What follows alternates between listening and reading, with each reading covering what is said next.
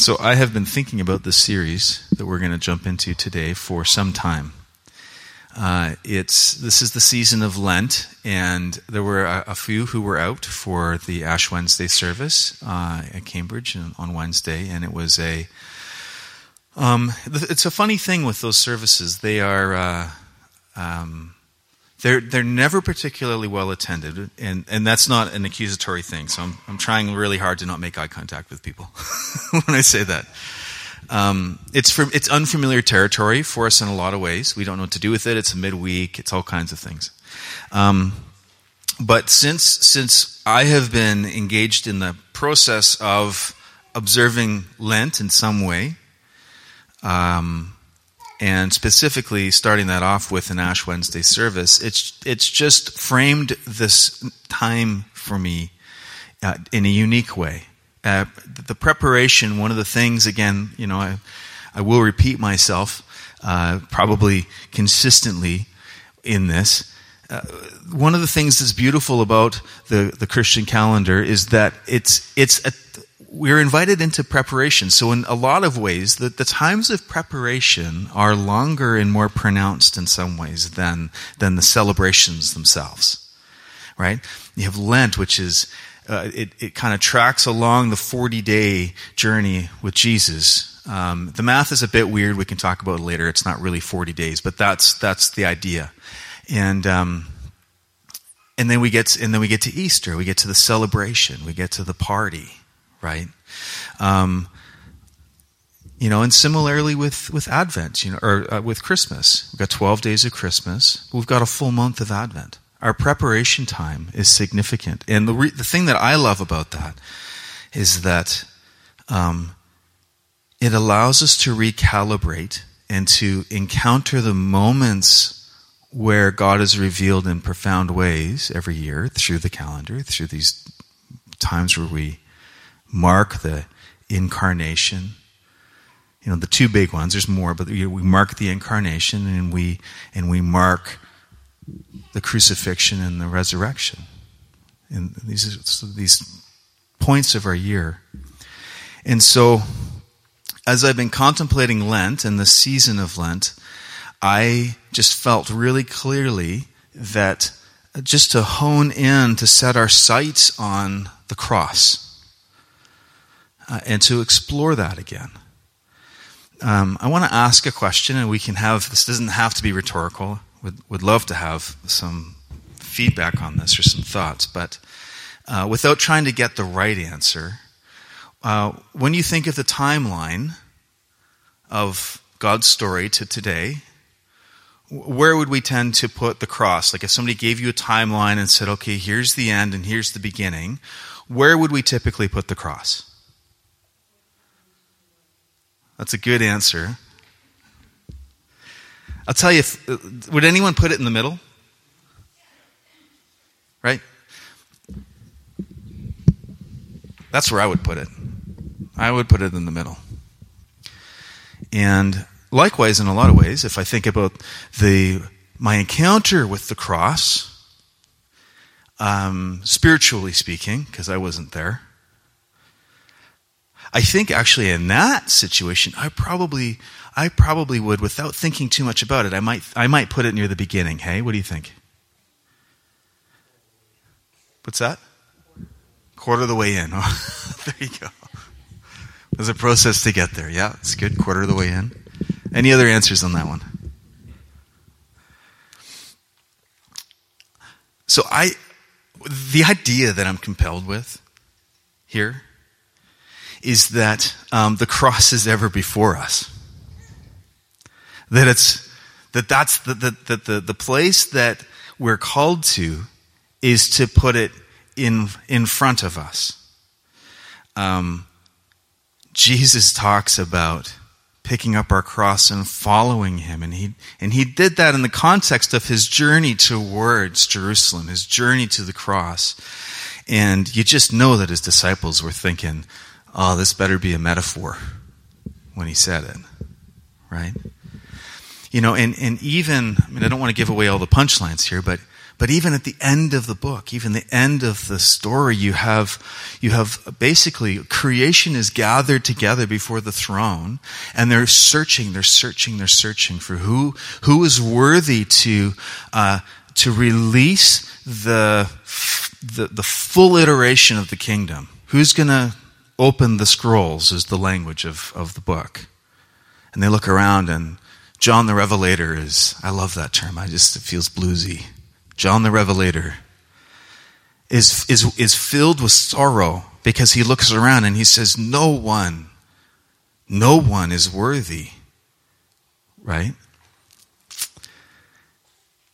But then the one who's worthy is described as a lamb it's as if they've been slain. And so in this language of culmination, we see the reality and the impact of the cross in that place too.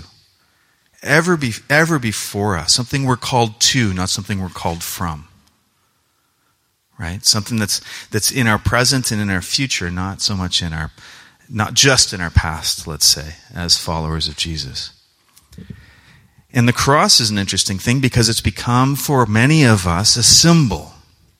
Lots of churches, you walk into it and what do you see? You see a cross. And if you walk into a church and you don't see a cross, for some that's a great time to ask the question, do you guys follow Jesus or not? Because I don't see any crosses like that. I've had that conversation with people. It's significant as a symbol, right? But the reality of it is brutal. The reality of the cross. And so I want to just say, by way of introduction, that's really what today is an introduction to a journey that we're going to take together. Rachel's going to be speaking on this in a couple of weeks.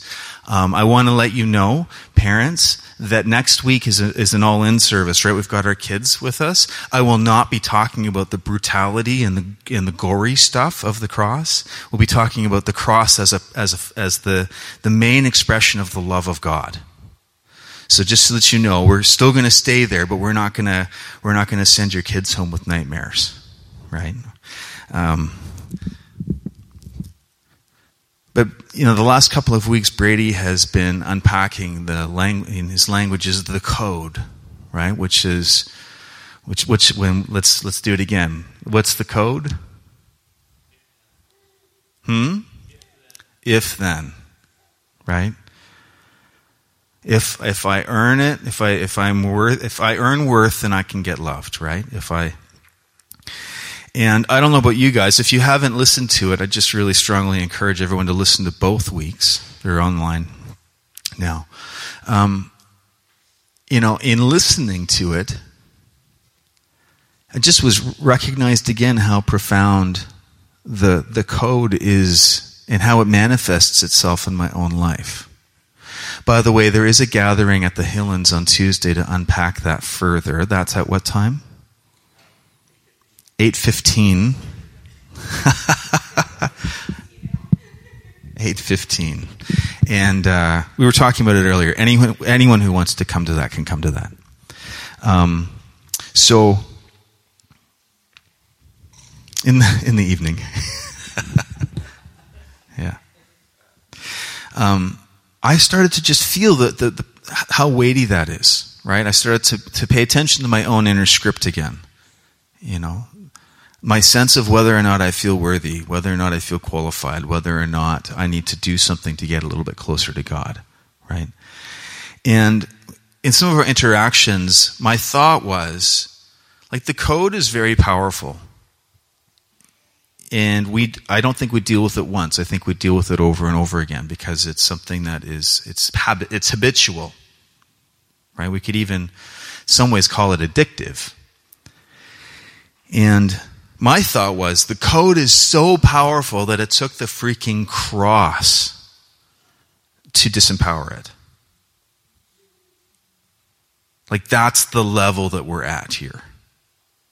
Right? It took the cross to disempower it.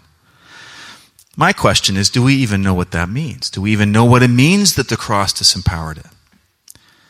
That it's at the cross that all of our hopes are actually pinned, literally nailed, right?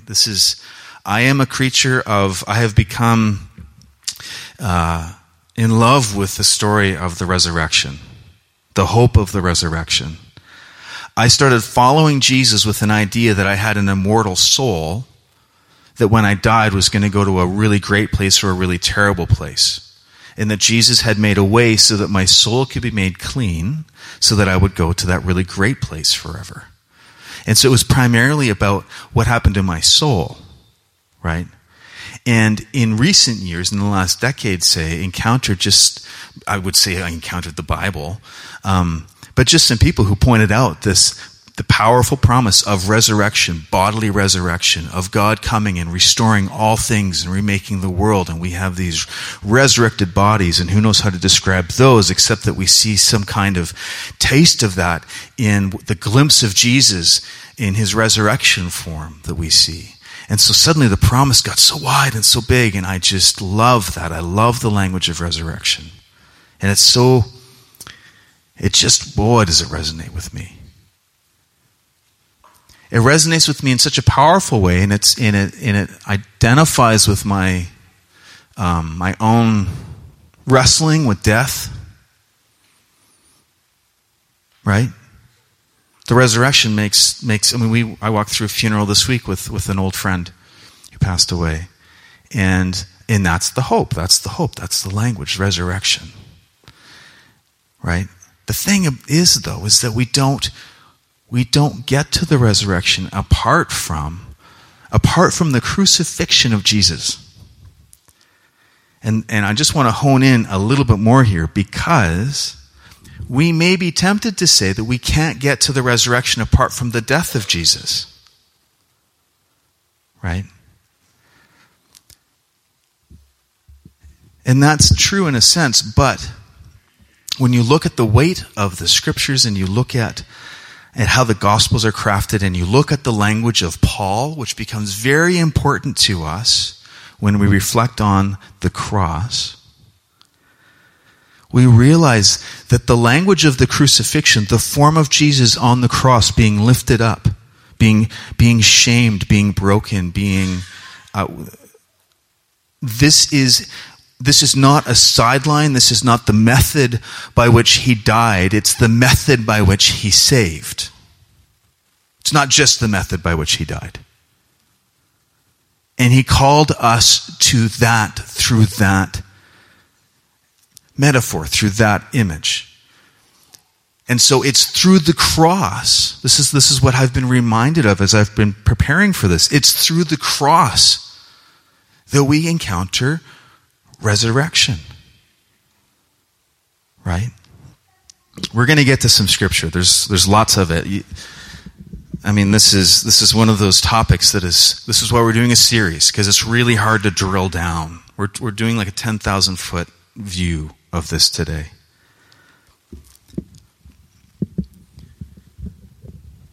By the way, this ties in many ways with the series that we were doing not so long ago about the creative work of God and how God has created stuff. What we talked about with that was that he creates something out of nothing. We talked about how he creates order out of the chaos that results from that flourish of life.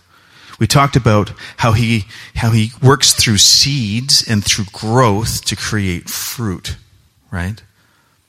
And in all of those things, we are called to participate and we're called to emulate, and this is what I believe, right? But the other thing that he does, his other tool, his other methodology as Creator God, is that he does this death to life thing. Right? And I don't know if you've ever tried to make that happen. It don't work. Right?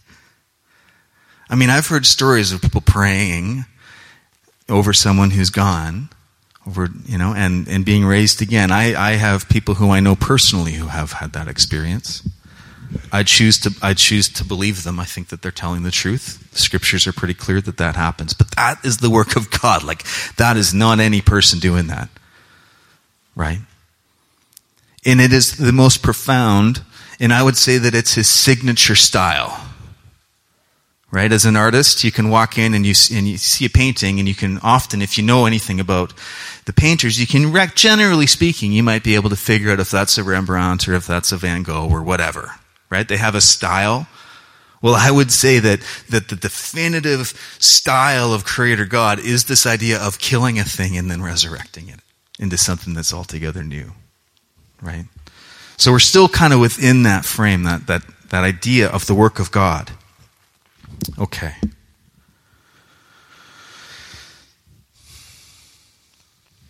So the cross. There's a theologian by the name of Jürgen Moltmann, and he has this to say about the cross of Christ. He says, he opens a book with it, the cross is not and cannot be loved. If we think that we can love the cross, then we have reduced it into a symbol. We can love the work of Christ on the cross. But the ugliness of what it carries and symbolizes is profound. It cannot be loved. And if we and you know,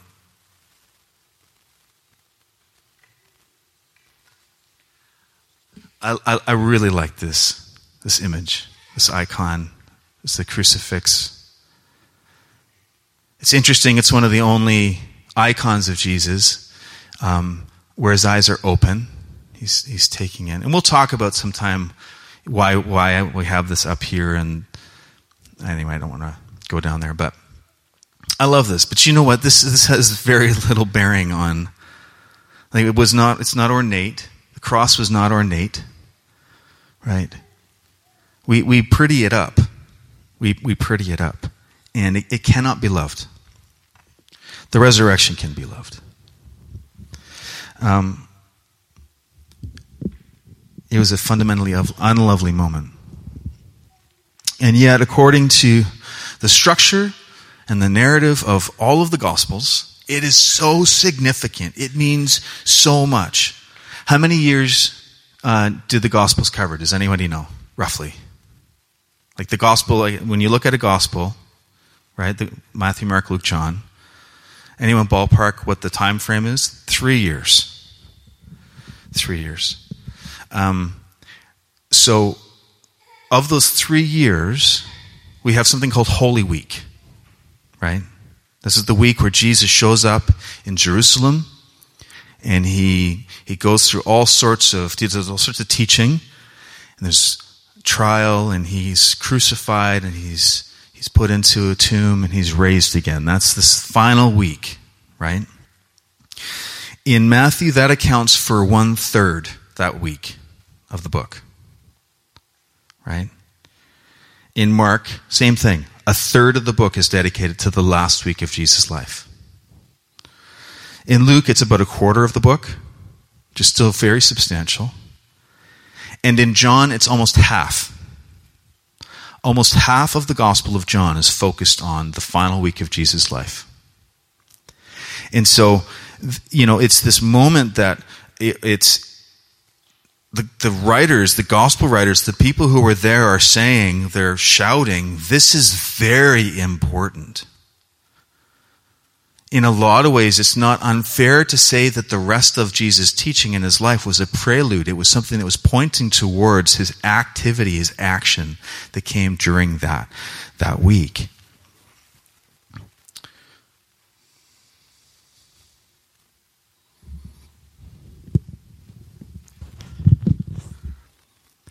So as we reflect on the cross, as we reflect on that week in Philippians 2, verses 8, it says this: He humbled himself and became obedient to death, even death on a cross. And I just want to re-emphasize how significant it is that bears mention, that's said, right? How many of you guys, if you were invited, there was something that you knew was worth dying for, and you're wrestling through whether or not you're going to submit to that, whether or not you're going to take that on, How many of you for that's the big deal? Right? And there's the qualifying language. Not only did he submit to death, but he submitted to death on a cross. So I want to talk about the cross for a second.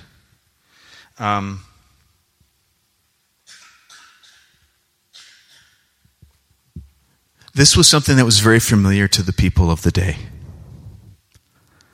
The nature of people who were crucified, one of the points of it was that it was extremely public. The children would have probably known, I'm going to get visceral here, would have known the smell of people hanging on crosses. Because it was days often before they actually perished. And then most of the time they were left to be eaten. It's gross. It is absolutely despicable. It goes down in history as perhaps the worst way to take another person's life. They were naked, by the way. Right? The brutality of it is, Mel Gibson, tried to get at that with his film. I could only watch it once. I'm not a repeater on that one. But the sheer violence of it. There was, where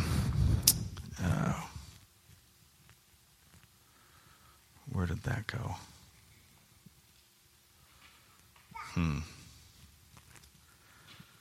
probably accidentally did a delete all on something here.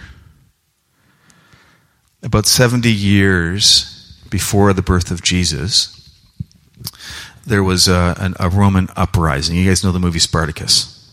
Have you guys seen that? Right? So there's an uprising of slaves, and they fought back, and they were basically waging war against the Roman Empire. And the general, and I'm forgetting his name. I don't want to blow it. The general, when he defeated the army, they crucified 6,000 men. And they hung them up over a 200-kilometer road between two cities. That's a body every 10 feet. I'm just trying to give you a sense of what was in the imagination of people when they heard Jesus talk about the crucifixion. I'm not trying to gross you out. I'm trying to say that there's nothing lovely about this thing. Right? And this is part of the mythology and part of the strength of Rome, part of the strength of the empire. And if they wanted to make a spectacle, if they wanted to say, this thing that this person did, we don't like it, don't do it, don't you do it, they would crucify them. Right? And 70 years before this horrific incident takes place, it demonstrates the power of Rome. And that's living memory, you guys. That's the same amount of time as between us and World War II. I don't need to get into details about World War II. You guys know what I'm talking about. It was not so very far beforehand. They didn't have movies, but they did have stories. And so when I think about the cross, and let's just think about some adjectives, right? We sing a song called The Wonderful Cross, and I really love it. And we're going to get to those adjectives because they matter very much to us. But, let's try this. The hideous cross. The shameful cross. Have a go. The grisly cross. The real, brutal cross, yeah. The macabre cross. It's true. It's sick. The sick cross. The bloody cross. The disgusting cross. How about this? You ready to hold on to your seats? The godless cross. Like, of all of the places, of all of the irreligious places, the cross that Jesus chose to subject himself to was the furthest place that he could have chosen to have been from the Father. So much so that he quotes the Psalm and he says, God, why aren't you here? Right? And there's lots in that language. But when I'm borrowing that from this writer, this Fleming Routledge, it's a book I'm reading, and I highly recommend it. It's called The Crucifixion. I'm only a part of the way through. I've been reading it for a while, but I just can't help but read. I can't read this book slow enough, which is not the way I typically read. Right? It's just, and she talks about this, the godless cross. Oh my gosh. So beside that list of horrific words, let's switch here. We've got the wonderful cross. What else do we have that we can say? The glorious cross, the redemptive cross, the saving cross. Any others? The powerful cross.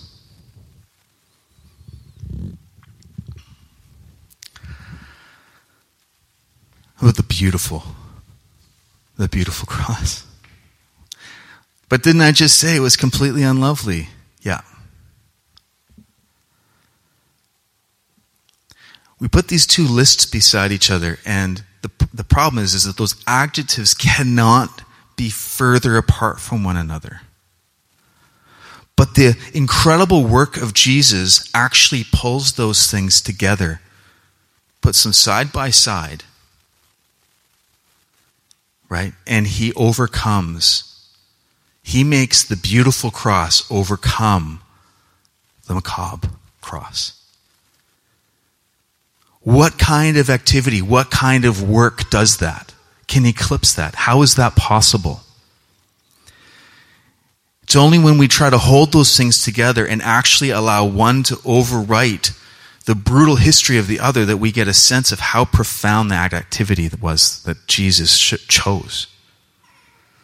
And we need to know that. We need to know that he chose the cross. It did not happen to him, he happened to it.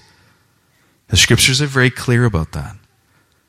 He set that before him, and he willingly went there. It was actually his intention. It was voluntary, and that means that it was an action. It was not a consequence. So we start to get pulled into the character of Jesus and the nature of what I think is the saving act of the world.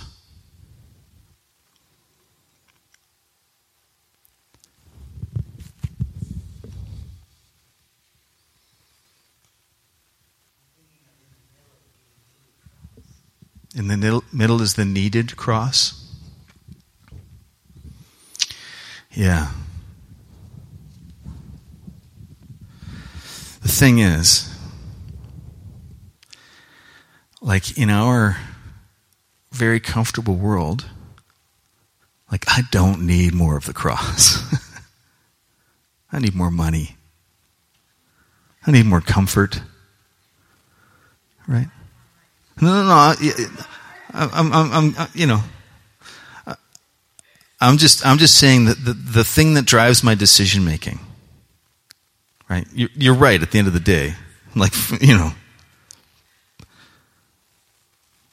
I need air conditioning in my house. Okay. Now we're starting to resonate here.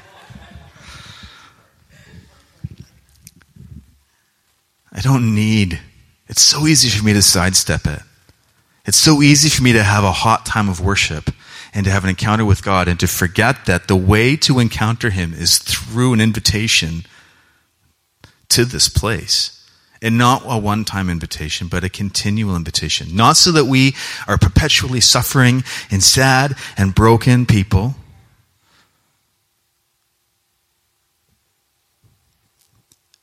But how many of you guys know, I mean, there's not many of us in the room, I guess, but there's enough, that you know what loses its legs at the cross? What cannot stand at the cross? Pride It cannot stand at the cross. It can't. It's utterly broken, utterly destroyed in that space. Right? Worship, this is a whole sideline, but worship, the language, the word, it actually describes not a practice of singing, but an act of getting low, getting on the ground.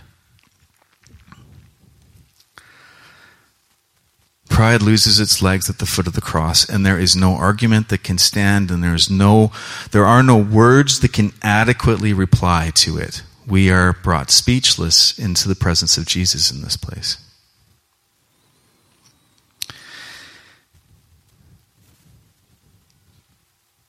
I'm going to read from 1 Corinthians chapter 1, verses 18 to 25. For the word of the cross is foolishness to those who are perishing, but to us who are being saved, it is the power of God. For it's written, I will destroy the wisdom of the wise, and the discernment of the discerning I will thwart. Where is the one who is wise? Where is the scribe? Where is the debater of the age? Has God not made foolish the wisdom of the world? For since in the wisdom of God, the world did not know God through wisdom, it pleased him through the folly of what we preach, the stuff I'm saying here right now, to save those who believed. For Jews demand signs and Greeks seek wisdom, but we preach Christ crucified, a stumbling block to Jews and foolishness to Gentiles. But for those who are called both Jews and Greeks, Christ, the power of God and the wisdom of God. Christ is the power of God and the wisdom of God. For the foolishness of God is wiser than men, and the weakness of God is stronger than men. We get leveled in that place. Our religion falls away from us. The code is a code word for religion, and Brady touched on that a little bit. Religion falls apart on the cross. All of our attempts to justify ourselves, because we look at this figure, and there were specific things that were taking place there, and there's all like libraries about theories of atonement, which is just what it means that we can stand before God without being judged in our sins, and why the blood, and why this language. There are libraries, you guys, unpacking and exploring what it was that took place on that cross. And it is good for us to reflect and to think on those things, and we're going to touch on some of those thoughts in the series. But at the end of the day, our goal is that we come and we encounter Jesus in the place where he did the act of God, the saving act of the world, and we don't have a reply. We have all we can do is let the pride come out of our knees, let all of our wisdom and all of our activity and all of our God stories and all of the things that we build up the apparatus of having powerful faith that moves mountains, all of it is irrelevant in that place. Because Jesus is everything, and what he has done is done. And I don't know why it's so easy to lose sight. I lose sight of the cross all the time. I put it in the past. And maybe I pull it out and look at it if I'm having a hard day. Right? The saving act of God.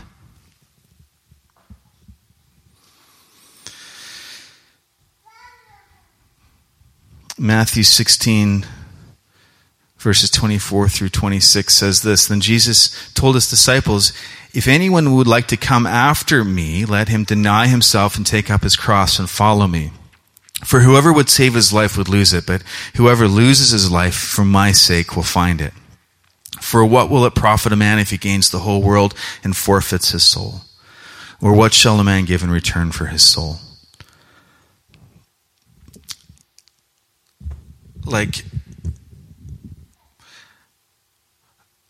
I think it's so easy for us and we're winding down here, but I want to say this. I think it is so easy for us to look for wisdom and teaching and ways of being in studying the cross, looking at something like that and say, well, what does it mean to deny myself and to pick up my cross and to follow Jesus? Like, how do I do that in practice? And that's fine on some level.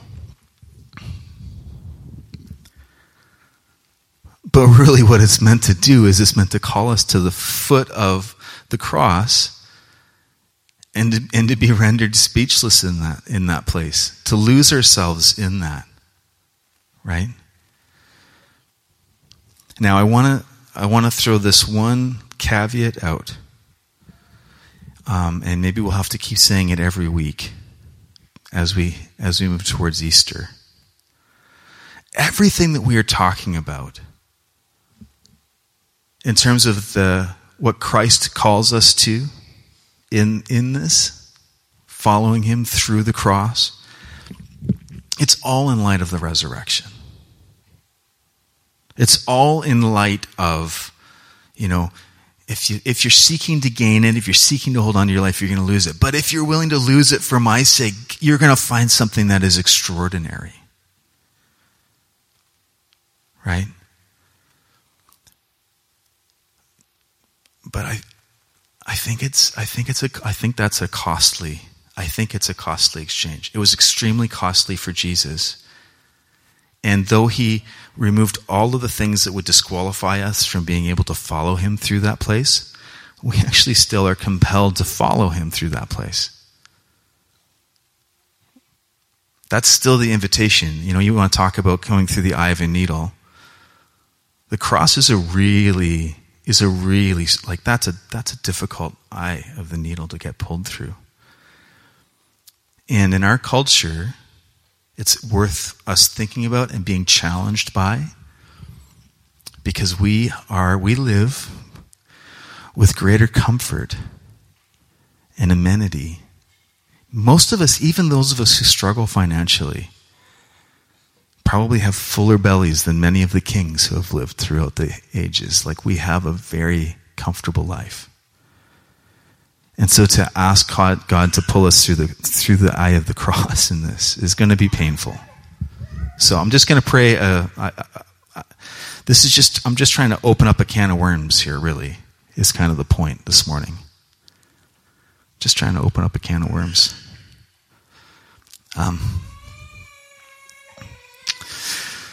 So Lord, you are inviting us into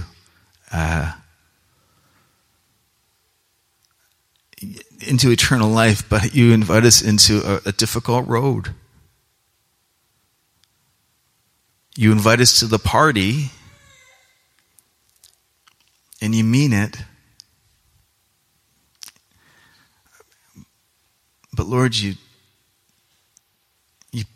put the crucified form of Jesus right in front of us.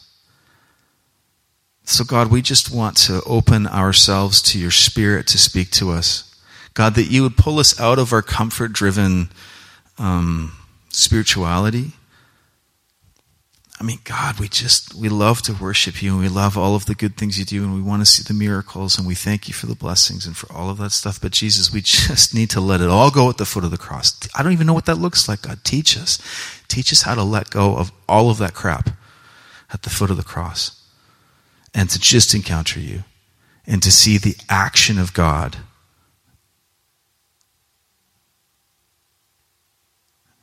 And to be received, and to receive in that place, Jesus. Let's gather around the table.